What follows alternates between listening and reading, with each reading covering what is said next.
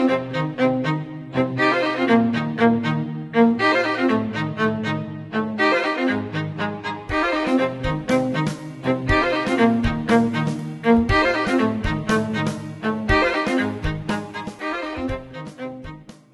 podcast is brought to you by Nova Southeastern University's Fischler School of Education and Human Services.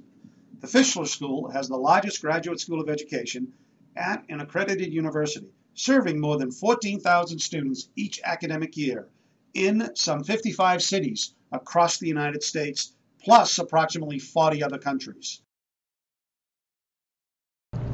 Hello, this is Dr. Marilyn Gardner with the United States Distance Learning Association, and thank you for joining us today for our podcast entitled Immersive E-Learning Best Practices. And with us today is Patty Massey. Patty, thank you for joining us. Thanks for having me. Many of you may know Patty. Patty is president of MICA Multimedia and Training Solutions. She's been a successful entrepreneur for more than 20 years. You don't look like you could be an entrepreneur for 20 years. She was one of the founders of a technology company that actually went public in 2000 and has been working in the e-learning field since 2002. Her company has created a wide variety of e-learning products designed to reduce barriers and improve productivity within the corporate environment. Many of you may have seen or actually used some of her products. One, the Edge Advantage, and another, the Team Advantage, have been adopted by dozens of major corporations as best practice e-learning tools. In addition, she has created an innovative learning reinforcement tool that provides a continual reinforcement of learning, as well as an opportunity to test and measure progress against organizational learning goals. Patty, we were talking earlier and you were telling me about a wonderful women's conference you just attended. Patty is a member of several women's organizations, including E-Woman Network and the Women Presidents Organization, and she's also a board member for Enterprising Women and was named an Enterprising Woman of the Year winner for 2009. I'm thrilled you're with us, Patty. Thank you so much. Great. I'm delighted to be here and happy to be able to present to the conference on immersive learning techniques. I've been exploring that for years, and I think I might have some things to share. Wonderful. Thank you. Before we start, could you just give us a brief overview of MICA Multimedia and Training Solutions, your products, your services, just so we have a little better feel? Sure. MICA basically partners with training firms, book authors, people who have really great intellectual property. And what we do is we bring our technology skills to bear and we convert that content into real dynamic e-learning tools that basically meet the needs of Fortune 500 quality standards. So a lot of our courses are sold to clients like Hershey, Sony, Verizon, P&G, Citigroup, major corporations that appreciate the quality level and the real immersive learning techniques that we bring to bear on the content. For example, you mentioned the Edge Advantage and the Team Advantage. The Edge Advantage was actually our first course series, and it's all about diversity, reducing barriers in the workplace and improving productivity. And when we developed that 7 years ago, people said, you can't do diversity training in an e-learning format. You have to be in a workshop. It's sensitivity training. We need the touchy-feely. And actually, the owner of the company I partnered with, Pope & Associates, has done a complete 180 on that, and they use the e-learning course as pre-work for every single workshop, including the ones with high-level executives. So basically what they do is they do classroom training, in some instances for the managers, and they use the e-learning product for the entire organization. So we'll sell 10, 15,000 licenses within an organization. Excellent. How exciting. Yeah, so that's an example. Your title actually uses the word immersive learning. What do you mean by immersive learning? Well, we believe that the evolution of e-learning has kind of gone from the point-click read, which is more text and graphic based, into lecture based, which is more with, you get some interactivity, you get some quizzes, maybe some exercises, and then of course we had multimedia where you actually embed some video vignettes. And what we believe is the next space is the immersive learning, where the participant actually becomes a member of a virtual team that they're interacting with on the screen. So, for example, in the Edge Advantage, you become the 9th member of this team that is dialoguing about these issues. And every time they make a decision, so do you. And all of that data that is shared is collected and aggregated based on a variety of filters like race, gender, length of time with the company, management position, and then we can paint a picture of what's going on within the organization. So the outcome is you get some great data, but the actual experience is a very immersive and interactive experience. Could you give us some examples of some of the projects that you've worked on? Sure. One of our most recent is with a firm called Anderson Davis. I mentioned earlier that I partner with other firms, and they've been doing harassment training for 29 years, I think, quite a long time, primarily in stand-up workshops, theater-based training, and they came to us and said they wanted to use some of their video components and convert it into a real dynamic e-learning program. So it's really kind of clever the way we've designed the program, that when you first start, there's something quite unexpected that happens. It's a harassment course, so they show a little vignette at the very beginning and ask, is this harassment? Well, your first inclination is, well, of course it is. This is a harassment course. But it's very subtle, and the answer really is no. But then what we do is, through the use of episodic scenarios, the story continues. And as the story continues, in fact, it does turn into subtle harassment or micro inequities. But it's interesting how you actually get involved in that process by viewing and providing your feedback and input to the program as it's delivered. I meant to ask you this question when you were speaking about immersive learning. What actually are the major differences between immersive learning from using other multimedia tools? Well, I think the most important thing to recognize in good quality e-learning is to make it real. And also to recognize that if you're going to do a good job with it, you've got to have the right talent in place. You've got to have the right skill set, the right resources. You've got to make sure your instructional design is for the web. It isn't just, a remake of a classroom session.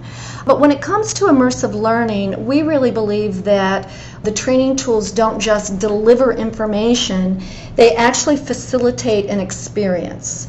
And you get full involvement of the participants by getting them engaged in the storyline of the course. So they're either an active participant, as I described earlier, by becoming a member of the team, or they're viewing scenarios, they're making decisions, the course is branching in different directions based on how they respond. But they can't just turn the button on, get up, go to a meeting, come back 20 minutes later and click done. They've got to be actively involved and engaged in the training. What about reinforcement of the learning? How do you handle that? Well, actually, I think we've got a pretty cool product for that, because as we all know, that's one of the big challenges with especially corporate learning, but I'm sure it applies everywhere, and that is, people sit in a session or they view an e-learning program, and what do they do next? And I think I saw a statistic recently that said 50% of learning retention comes from follow-up activities. So what we've created is a tool that we call Reality Bites, B-Y-T-E-S, and what they are is very short scenarios that are sent via email to the user's desktop after learning has transpired that force them to, force is a strong word, maybe encourage them to think about what they've learned, apply what they've learned, kind of challenge their thinking, their attitudes, behaviors, beliefs. And then the really cool thing is the tool measures what they are doing differently as a result of the training. So it's not only a refresher of the course content, but it's a measurement tool to determine whether or not what they've learned is being integrated into their daily work practices. What a great resource. Yeah, That's we've been excellent. using it quite successfully for a lot of major corporations, and I think they're pretty pleased with the results. Tell me a little bit about the data you actually collect and how do you use it? How do your clients use it? Well, the Edge Advantage is one of the products that incorporates the data collection tool. And as people navigate through the course, there are at least 100 different data points that are collected in about a 3.5 hour long program that has 4 modules. So one of the other points I want to make sure we make is that you don't really want a module to be more than 45 minutes or so, and you always have to make sure that it's bookmarkable.